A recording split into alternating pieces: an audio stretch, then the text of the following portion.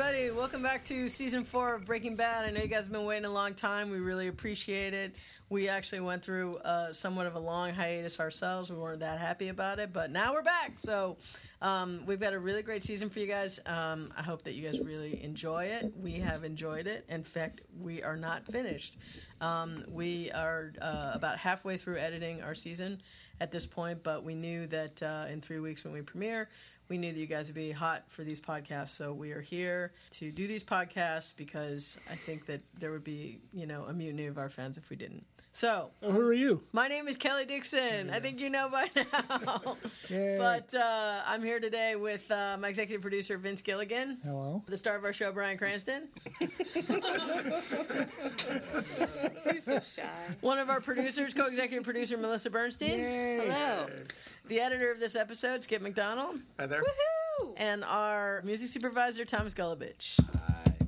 You want to talk about how so eventually people can watch this and not just listen to it? Well, why don't you talk about it since you just started? Go for it. I'm shy. As an experiment last year, we brought some cameras in and we put it actually on our DVD to record this podcast. Now it's become like a full-blown production with a multicam and everything. So I guess you'll see this if you care to on the DVD. It'll probably be out in, about a year or so? Yeah, it'll be a while. Well, so they can't Good things watch come to this those who wait. after they watch the show. It's not available on. The folks who immediately can partake of this will hear it in audio form. The good news about listening to it early is it'll be the longer version. When we cut it down to the video podcast that we will include on the DVD set for Season 4, much like with Season 3, it'll be a much shorter, like 5 or 10 minutes each. So you get the full unexpurgated audio version, but then you get a shorter video version, but with the full frontal nudity. So and DVD content. And it's just basically to see what we look like because it's like I don't think there's any extra content on it. There's no. At that point, content. after about 30 seconds of the first one, you turn it off. Yeah, exactly. Okay. But the one thing that you do get to see is we are now in our writer's room, so there are all kinds of things on the wall that you might be able to zoom in on and see if you can see some spoilers. Although I think we've cleared the room of spoilers. But that's our board behind us. And just to describe it, it's just a big bulletin board with a bunch of 3x5 cards on it that knocks out the story, brick by brick. Yeah. Well, I'm glad you brought this up. I wanted to start in. I always like to talk about the writer's room, and I especially like to let our listeners know about the writer's room because I think a lot of people out there, I know I've said this before, but a lot of people out there really think that in all TV shows, everything is mapped out for 5, 6, 7 years. And I've heard from you now on The X-Files, one of my favorite show. I've heard from you now on this show, one of my favorite shows, that is usually not the case. Well, you try to, and those are two different shows you mentioned. I mean, in the sense of The X-Files is a little more standalone-ish. But Breaking Bad, it's hard to watch Breaking Bad out of order because it's so very serialized. I say hyper-serialized. So two different shows, but each... You don't always have it all plotted out for months or years on end. Right. And, I mean, I know I might have mentioned this before in one of these podcasts, but I remember working on the pilot with you, and I remember us coming back from lunch one day after eating at Bob's Big Boy, and we were about halfway through working on the pilot. We're working on your director's cut, and I said, Vince, so what's going to happen after the pilot? And the thing that you said to me was, you said, well, I don't think it's going to end well for anybody. but Don't ruin it. No, but I mean, it's like I thought that for sure you would have had, this whole thing mapped out. I thought that, when you wrote the pilot that you pretty much knew everything that was going to happen. No. And I know that I've asked you this or I've gone over this before on the pilot, on our podcast. And you've said over and over, no, we don't. It's dangerous to be inflexible in the sense. It's not a matter of being flexible or inflexible. Just most of the time, you're not capable of thinking that far ahead. But if you are, the danger is in becoming perhaps inflexible. For instance, way back when we started, it was my intention to kill off Jesse Pinkman. Yeah, that was a mistake, but You had your opportunity. Would have been good to that's another thing I just kind of want to I want to reiterate. I know that we talked about this, I think, in season 2 podcast, but I also want to mention this very, very briefly because it's still out there. When we did season 1, we were stopped by the Writers Guild, by the strike that happened, the Writers Guild strike, and then when we came back in season 2 with that, that opening with Tuco and everything like that, and then we killed Tuco off. Everybody, people swore up and down that was really the end of season 1, and you have said over and over again that no, you had a different ending. Very different. So that's case in point. That's one of the things that yes, this is how we things change every year, and it's not that you have everything planned out. So with that said, what I'm curious about is the end of season 3, Writer's Room, when you guys are, not stopping, you guys are finished. I remember you guys had champagne at the end of season 3. That's actually every day. We always get them drunk. You had champagne at the end of season 3. You had decided to kill Gale, but did you think about what would happen next at all? Yeah, I mean, it'd be fun to say, we just turn off the lights and go home and then worry about it next after the hiatus. But no, we always... I love how people think we paint ourselves into corners at the end of every season, and we want it to feel that way.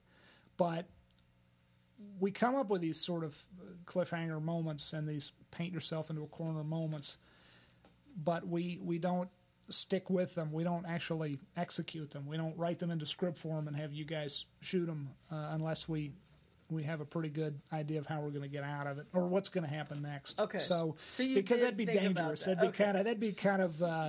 That'd be a little crazy. So you did actually go forward with what you were with what was going to happen after you killed Gale. Now everybody who's listening to this podcast no doubt has seen the episode 1, and now everybody knows that Gale was indeed killed by Jesse.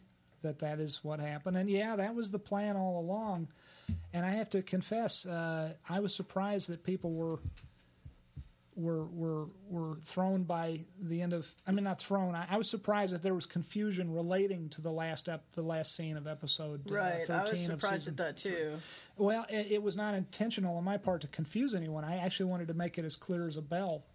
And to that end, I directed that episode, and what we did in that last shot is we put a big piece of Lexan in front of the camera to protect our camera operator Andy, and he and his camera dolly Jax, dolly grip Jax, dollied the camera right into so that it was looking right down the barrel of Jesse's gun, and then Aaron fires the blank right into the lens.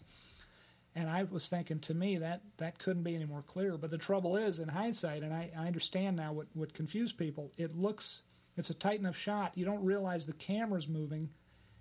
You do if you watch the background very closely. But what people were confused by is it looks instead perhaps like the camera's not moving, but Jesse is moving. And he's changing his point of aim.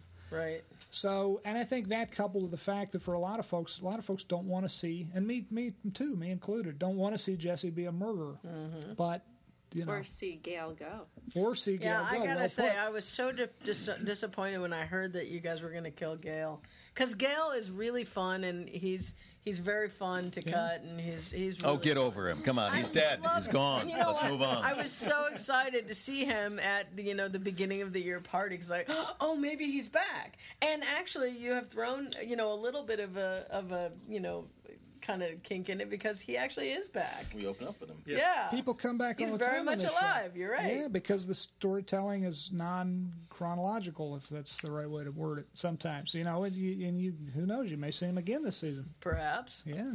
So that's the way it works sometimes on the show. So that's how we open up. And it's the brand new lab, and the guys, Gale is talking to Gus about how pure the product is, and how he can't really match it, but he really would like to know who it is that has cooked this absolutely perfect specimen of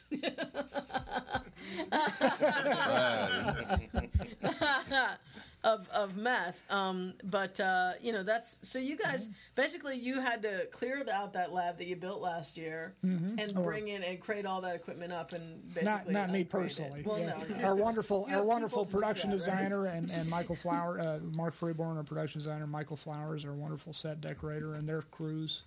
Yeah, did a good job.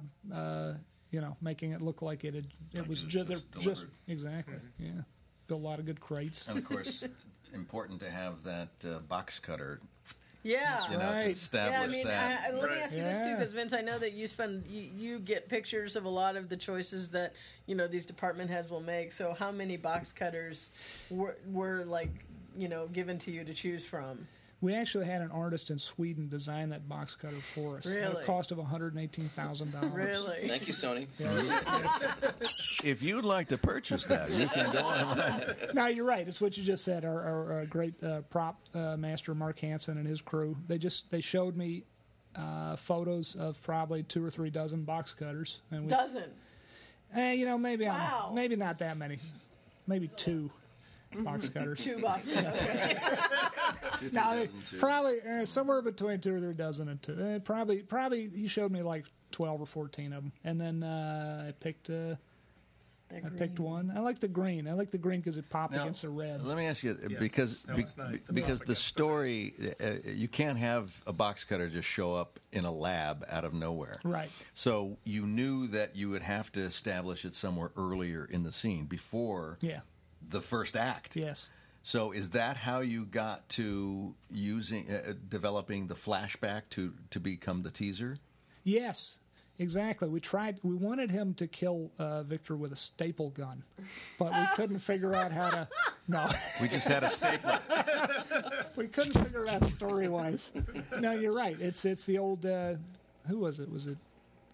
Who was the Russian playwright? Was it Chekhov, or was it that said if you have a gun, if you Chekhov, you have to use it. Yeah, and if you establish a gun in Act 1, you need to have it fired by Act 3. It's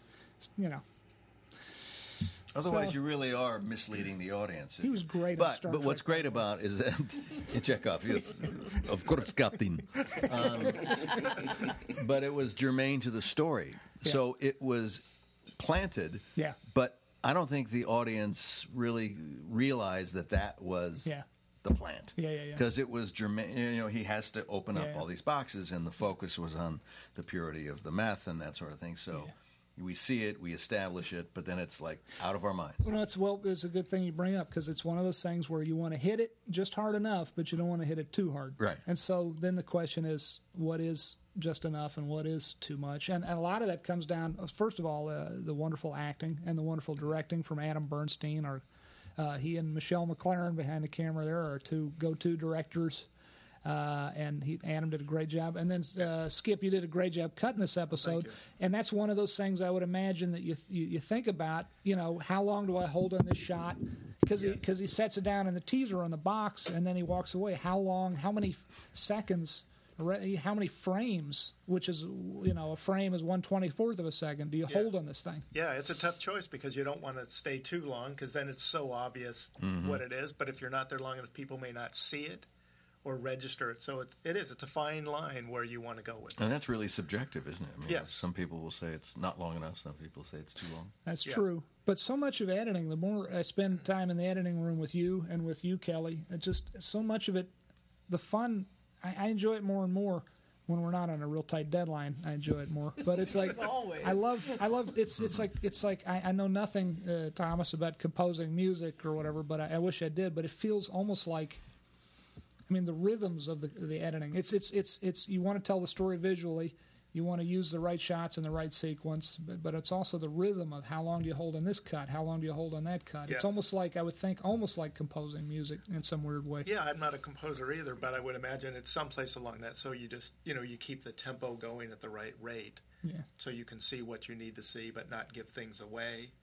and be on the right place at the right time. Yeah. I think so much of the magic of Breaking Bad is the fact that everybody is kind of playing it like a waltz. Everyone knows just how much to lean in on things and how far we need to go. And I think part of the joy for us in post-production is that we've already seen the performances. We already have in front of us, the art direction, and we have the editing as well. So we have a real sense of the rhythm of it. So it's just a question of trying to make sure that our game is as elegant and as seamless as everyone else's.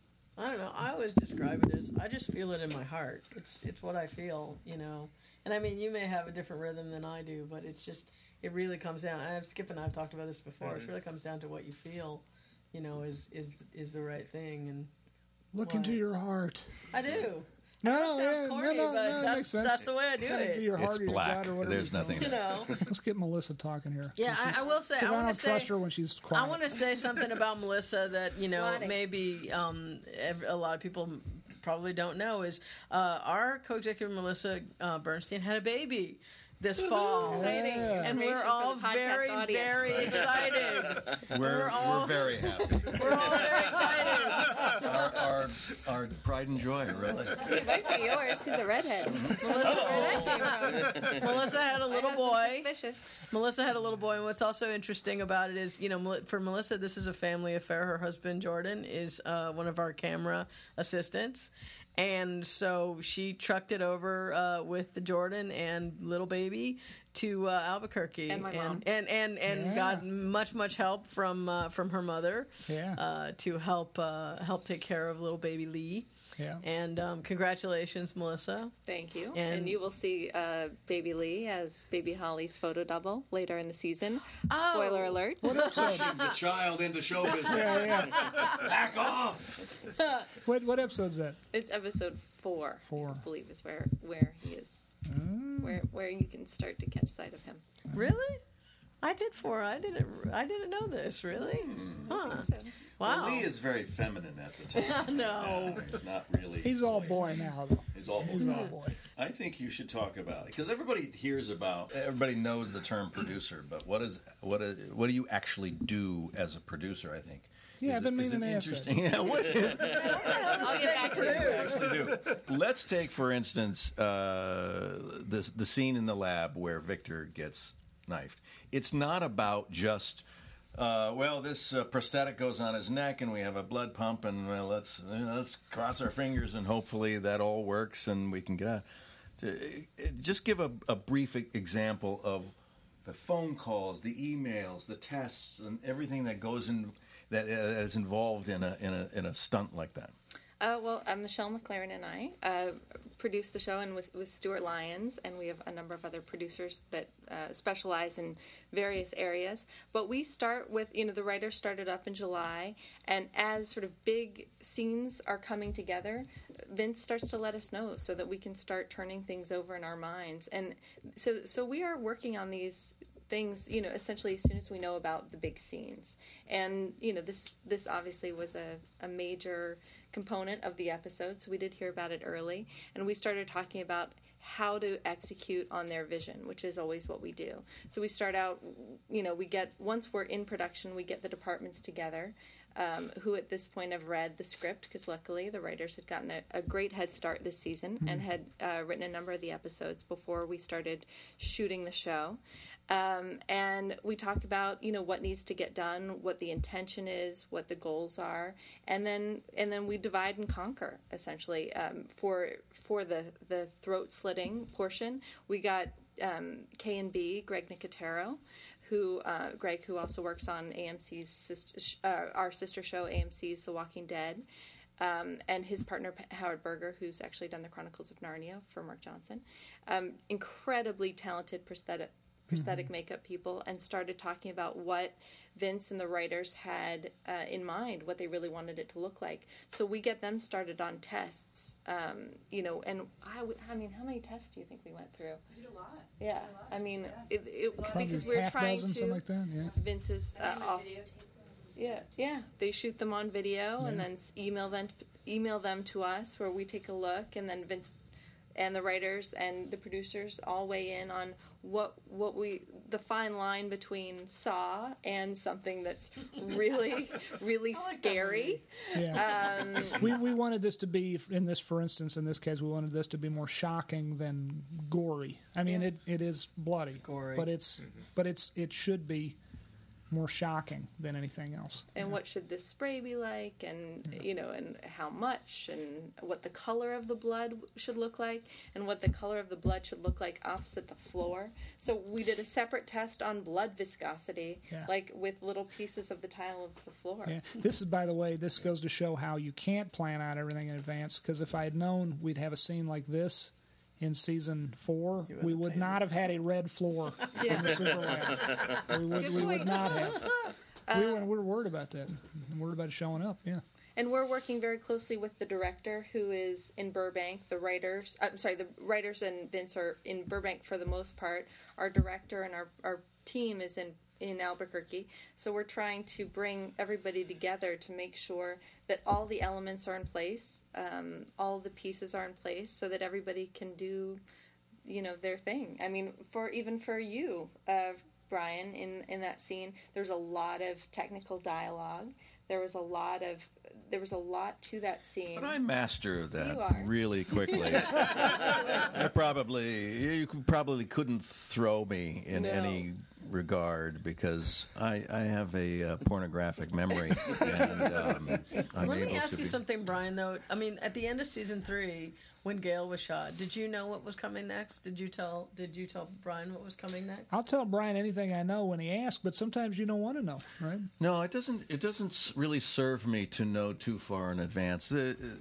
Walt is a guy who doesn't know what's going to happen to him the next hour, let alone the next day or week. Right.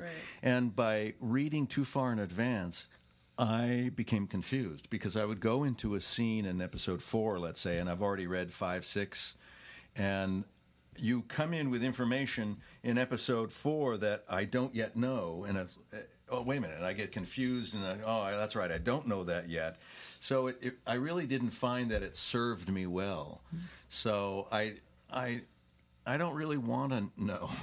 I like the idea of reading the script a week in advance, and then if there are any questions to raise at that point, there's still some time to be able to for clarification and that sort of thing. Let me ask you this, though. So at the end of season 3, when you basically are being taken hostage by Mike, and you're waiting all summer, or for that long.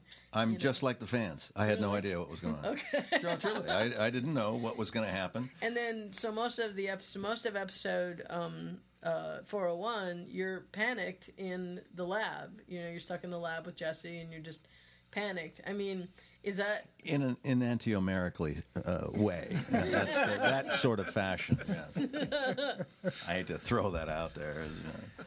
Did you and Aaron talk about, though, what you finally had read? To one another. Oh, really? Okay. We're not allowed to talk. It's a contractual thing. But did you guys talk at all when you No. found out what was going to happen? Did you? What kind of discussion? No, most of the conversation between the actors when we're reading the script is oh my God, did you read it yet? And then we kind of hover. It's like, I haven't read it yet. Okay. And then Aaron will be hovering over my shoulder as I'm reading it, because he can't wait to see my reaction to certain things. It's that great. So that's how we share that. And we don't want to hear it. We want to read it ourselves. So. Okay, well, let me ask you, Vince, and also Melissa, if you want to weigh in on this. As far as you're going to kill Victor. What do you tell Victor? I don't know the actor's name. I can't remember. Jeremiah Bitsui, who's a very sweet young man and a very good actor. I think we took him aside a week or two before we shot that, and gave him a heads up, because it seems only right to do that. The good news with the characters that die on the show is they have glorious deaths. So I was going to say, they say, "Oh, cool." And further, no one's ever really dead on Breaking Bad, because people tend to come back in out of time flashbacks or TBD. Perhaps. Yes, we'll Perhaps. see. But that's a nice silver lining for dying on Breaking Bad. There's always a possibility of a future. He did a great job with that death scene too. And as did obviously everyone in the scene, and Giancarlo Esposito, who is the one who kills him, and Adam Bernstein, who directed it. I was not there for the shooting of that. How long? How many takes with all the blood going everywhere? Well, it's brutal because you have to shoot at 360 degrees, basically, and so there were several takes, and he's in this sticky concoction of, blood, and then we have to clean him up and do it from a different angle, and this. So he was in the goop for many, many hours, and it was matching issues too. Yeah, there are matching issues, so that you have to make sure when you're shooting the coverage that he was grabbed at the same place and the same time, because you don't want to see that. You editors deal with that all the time. You see arms down here, then arms up here, arms down here, arms up here, and it's like, oh God! There was actually an interesting thing that happened in that scene on set. Is when we did the throat slitting, the blood got all over Giancarlo's face. Yeah. And we hadn't anticipated that, and it was one take that happened. Yeah. And the question was, are we ready to commit to this? Because it does become an issue in terms of matching and coverage. From then on, you have to... Yeah, because then we have to keep the continuity the same throughout, because the blood did change. Sometimes there was more, sometimes there was less. So we had to pick a way to go. Which take was going to be the hero. And go with that. And Vince was in Burbank that day when we shot it. So Adam's like, call him. And so literally we were taking pictures on our phones to email Vince to show him what Giancarlo looked like with the blood streaming down his face. And, and Vince, what you always do is you're like, what's the feeling there? What do you guys think? And, I mean, we all agreed it was badass. Oh, it's great. And we committed. What do you feel in your heart? Yeah. That's what I'm saying.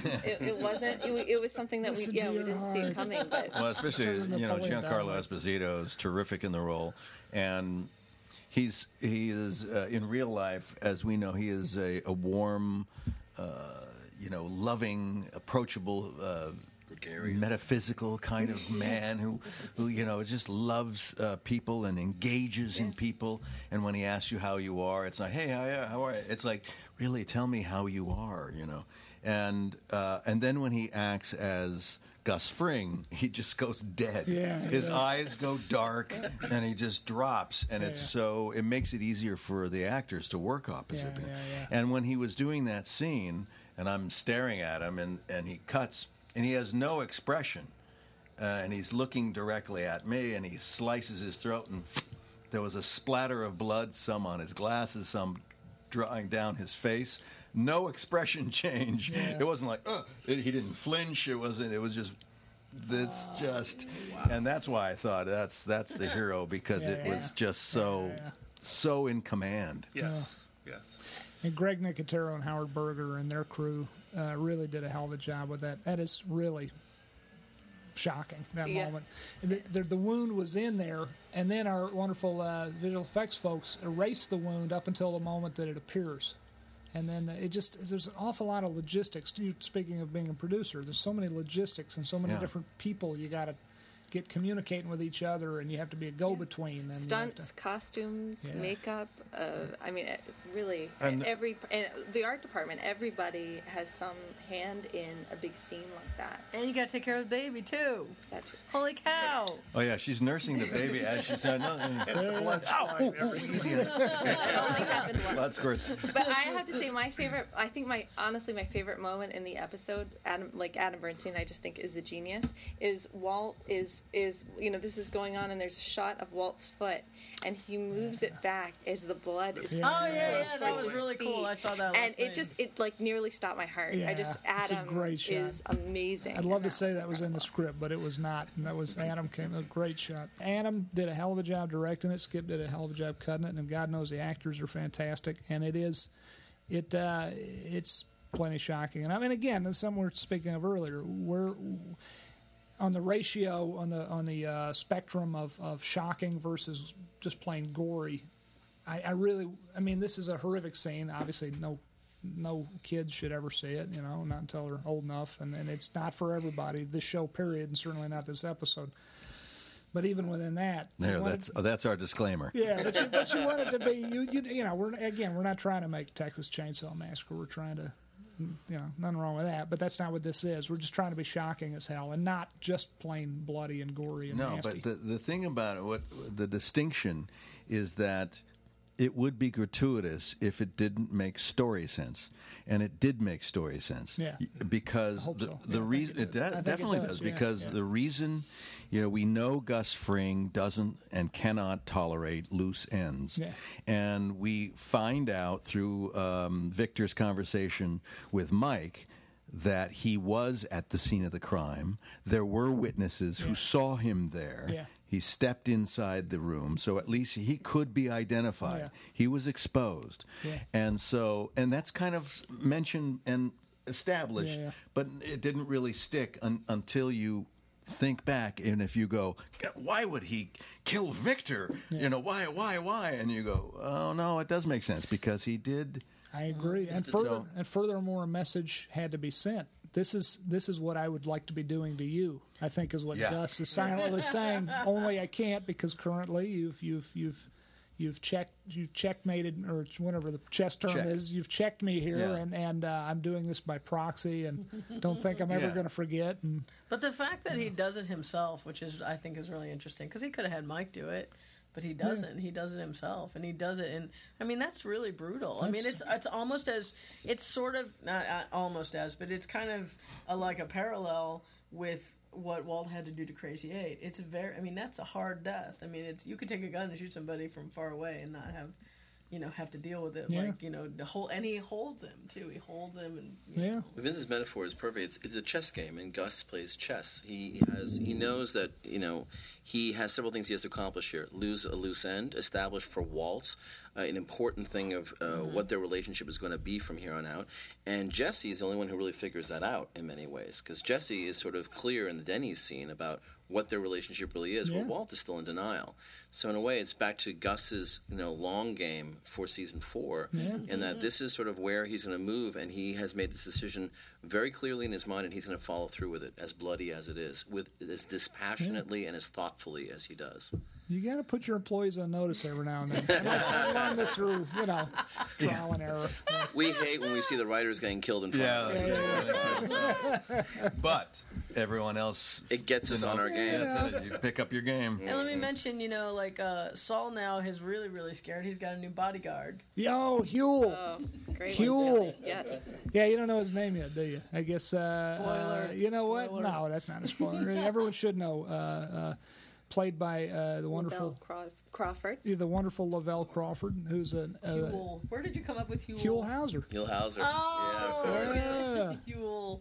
They don't remind me of one another so much, but it's just a great name. And I must say that I was glad to see Francesca back too. Francesca's great, played by Tina. Tina. Tina's great. Yeah, she's incredible. I love that scene. Lavelle's a stand-up comic and also really? very talented as an actor, and has also a little baby. Yeah. Did he just Little have Lavelle. a little baby? He had a little Lavelle. Oh, Lavelle Jr.? 7 or 8 months. Yeah. Wow. And I don't think there's anything little about Lavelle. And you're gonna see a little more Huel this year. Yeah. But what I thought was funny was when Saul was crawling around his office looking for bugs, and the columns. I thought the columns were just attached and they just kind of topple over like a floor lamp. That's a great touch. Those columns are all made out of styrofoam. They really are, and painted to look like But I just thought I didn't think they moved. No, I know, and that was a fun moment on the set of where literally the columns get moved all the time for the crew to get in there with the dolly or the lighting or whatnot. And I was, or I think it was, I don't know who it was. It was probably actually Adam. I think it was. Watching this stuff get moved around, and Adam said, "Wouldn't it be funny if you did this on camera instead of just yeah." Because they only weigh probably 30 pounds apiece. Yeah. So now that Hank is bedridden, and because he got shot, but he's in what do you call it? Therapy. He's in therapy, right? But he's got a new hobby. So how'd you guys come up with this new little hobby? Honestly, I don't remember. It was just something the sort of the group mind in the writer's room came. Yeah, you got your crystals here. Something that Walt could actually, step on frequently enough too. Yeah. That's part of the joy of it, is that Walt knows just enough about the subject that he's going to take any of the thunder Hank might enjoy off of it a little bit. Maybe that could happen. That's a thought. Sometimes it's just something just feels right. Okay. When you're in the writer's room, Feel it and in your heart. Yeah. Yeah. But let me ask this though. When you first started the season, you got all your writers together around this very table, in this very room, and you said, "Okay, how was everybody's summer? And let's sit down and we start." You can't write episode 1 without really kind of having an idea of what 13 is, can you? I mean, you have to have a general idea of the scope of the year. Well, first of all, I rarely show interest in my writer's personal Yeah, lives. that's true. But Or anyone else's. Or anyone else, really. how does this relate to me? Now, that's a good question. We do typically at the start of any season, we sit around for, I think this season, because we knew we had a little more time, we sat around probably for 3 weeks and talked what we called, broad strokes. And we didn't worry too much about the very first episode. It works best when you have time, first of all, and luckily this season we did. The long hiatus, the long wait everybody had, which I do apologize for, although it was not my idea. It was not. But making lemonade out of lemons, it worked out pretty well for us writers because it gave us a lot of time to sit back and not worry too much about the clock ticking and think things through. And the best way to do that is to have that time, which we made use of this year, to sit around for 2 or 3 weeks and just say, where do we want to head with this thing? Where should it go? And you want to mix the long range thinking with the organic storytelling, which is a brick by brick thing, where it's like, where's Walter White's head at right this minute that we left off in season 3? Where's his head at right now? What's he afraid of? What's he hoping for? What does Jesse want? What does Skylar want? What does Hank want? Marie, RJ, all these, you go back and forth all day long and you say, where's everybody's head at right now? And you try to build the story brick by brick, and yet some other part of your brain is thinking, where do we want to head with this thing? What are the big moments we want to plot out and work toward? And yet you don't want to work toward them in a sort of a hammering a square peg into a round hole sort of way. You want to get to them organically. You want to get to them and not feel like you're cheating in your storytelling efforts in order to get to a certain big, bravura moment. So it was helpful to us. We had about 3 weeks, and we just, before we got too serious about episode 1, we just talked through the broad strokes of the season. And did you get to some kind of conclusion after the end of 3 weeks to say, okay, we have an idea of where we want to get to at the end of the year? We had some pretty... And then now let's make the roadmap. Yeah, we had some big moments figured out that we abided by for the whole season. Stuff you will see at the end of season 4 was stuff that we initially had thoughts of in the first week or two, and then other stuff we came up with that was dead ends that we didn't wind up doing. Mm-hmm. So. But to digress just for a second, in season 3, it was all about that. Yeah. It was from very first episode, the planting of the pink bear. Season 2, yeah, you're right. You're right. That was season 2. Yeah, they do tend to run together. They do tend to run together. Yeah. Yes, that was very much that. Leading all the way up to mid-air collision. Yeah.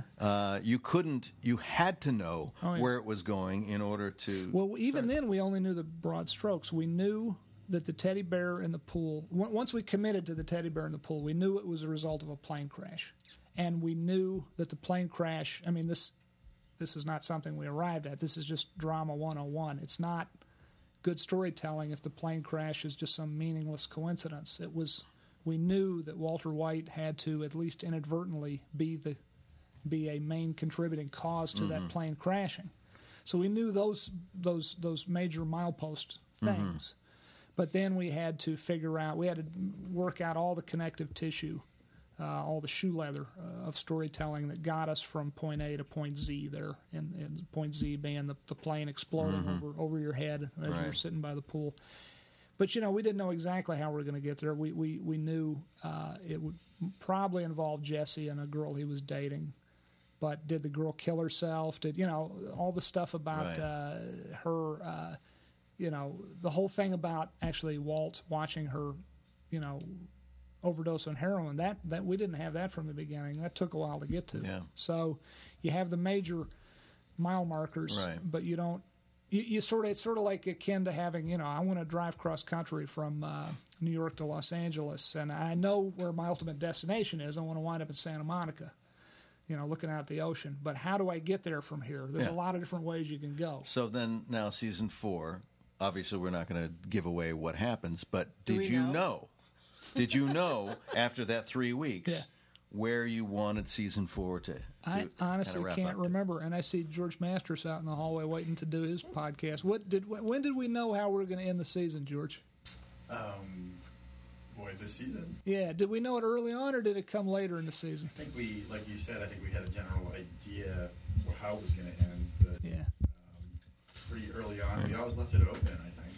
I mean, we didn't say we must end it this way. Oh, Come on in, George. George. Be on mic to say that. Special guest Put your star. pants on first. I'm George trying, Masters. I'm trying to remember. Yeah, I mean, One of our I writers. can't remember. Of course, this is all academic for the folks watching because they don't know how the whole thing's going to end. But suffice it to say, that there is an ending to the season. Absolutely. And My question was just and when, I can't remember when we figured it out.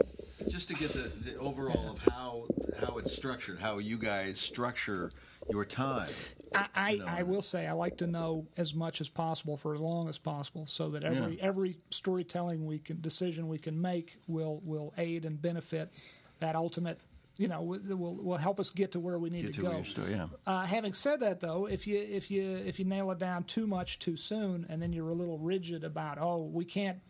Okay, this interesting side track has come up, but we should stay away from that because we got to stay on track and stay on course, and then you can do yourself a disservice story-wise. Yeah, my recollection is probably going to be different for every writer. Is we sort of had signposts of big events we wanted to have happen, but we didn't know exactly where we were going to leave the character of Walter White at the end. We kind of left that a little bit open. Yeah. And it kind of went back and forth. Yeah. Whether he was in a, But you guys were ready to move into breaking episode 1 by the end of those 3 weeks. So that was a good. Honestly, yes and no. I mean, I'll take as much time farting around as but I mean, seriously. I mean, writers are typically excellent procrastinators, and but then at a certain point, you look up and you say, it seems like we have all the time in the world, but we really don't. It finally dawns on you, you better start cracking. So we started working on the first episode about 3 weeks in. and writing decisions are generally made by the impending deadline because you waver all the way up until the very end like- of it. So. Speaking of Like your impending final. deadlines, I think we're going to have to wrap up soon. We have- and Thomas has got to talk about that last song. Yeah, I was gonna get to that. I mean, unfortunately, we do have to wrap this up. But I wanted to talk about the Denny's restaurant that you guys had. Oh, yeah, clear. Denny's. And also, I want to talk about the Kenny Rogers shirts, which we might have to put off to the next podcast. 402, we'll talk about your shopping forays. I promise. It's a quick story. I bought 2 Kenny Rogers shirts at a Walmart outside of Taos, New Mexico. And because I thought, at some point I want Jesse wearing these. I didn't think it'd be Walt and Jesse both wearing them, but I bought like 3 or 4 of them in different sizes because they were cheap and because I loved them. Okay. And then I was in the checkout line, and the lady behind me was like, "Oh, where'd you get them Kenny Rogers shirts?" They're over in the Husky Boy section. It's like a Pulp Fiction nod, too, a little bit, right? Pulp Hey. Fiction. She said, he's a fine singer. And I said, yeah, he is indeed. And But okay, so He's a damn handsome man, too. so talk about the Denny's restaurant. I love the fact that it's a kind of a shout out to episode 209, where he's like, hey, there's got to be a Denny's around here. it is someplace. kind of. God bless Denny's for being cool with us shooting in one of their fine restaurants. This one on Central Avenue. When you say a shooting in one of their fine restaurants, we want to Not a clarify shooting. that. Yes, a filming. A filming. A filming. And I have to say, that was the very first day of production on season 4, Yeah. and I was the only day I was there of production because then I had to get back to writing. But I was there that day all day with you guys, and then you guys went up the street to my condo and shot in Walt's condo, Yes. which is my actual condo, Holly and my condo. But that Denny's, they cooked me. They had the real wait staff and the real cook on duty that day. Yeah. Even though the restaurant was closed down for filming, and the cook cooked me a moons over my hammy sandwich that was the best I've ever had. The best moons over my hammy you've ever It had. was delicious. And we used a real life Denny's waitress. Yeah, realize Denny's waitress was our waitress. And she did a good job. She did great. She did great. So let's get a last little comment about the music then from Thomas as far as. Well, we Wait, I got more to say about the sandwich. go back. All right, I'll let it go. Go ahead. See now I'm screwed. Well, we had a big ending on this thing, and sometimes for our episodes we'll use score sometimes to kind of close it out, and sometimes we'll put a song in. Dave Porter does beautiful score, so a lot of times his touch is really what the scene wants, and sometimes we'll try out other things. I think we both tried on this one, and. Early on, we tried a few different ideas out, and there was an album that had just come out, actually, about a week before. I got an early advance of it by an artist named Alex Ebert. He was the sort of lead guy, or is the lead guy, in a group called Edward Sharpe and the Magnetic Zeros. And he was also in a band called I'm a Robot, and he had his first solo record, and there was a track called Truth that we just really loved, and we just thought, this kind of captures the Breaking Bad feeling. It has sort of like a Western quality to it, and it's got a whistle that's in there. Sort of a reggae thing, too. A reggae. It kind of has all these weird genre things that we kind of touch on. It's so hard to describe the music in this show, but it's kind of all the different components, and it just has a sort of a weird sauntering quality. And, Walt is walking away. We have this really great shot where the camera's following him as he's walking, and he's kind of pulling his pants up. His pants don't fit really well, and he's got the Kenny Rogers touch suit. That was Mr. Cranston's idea, by the way.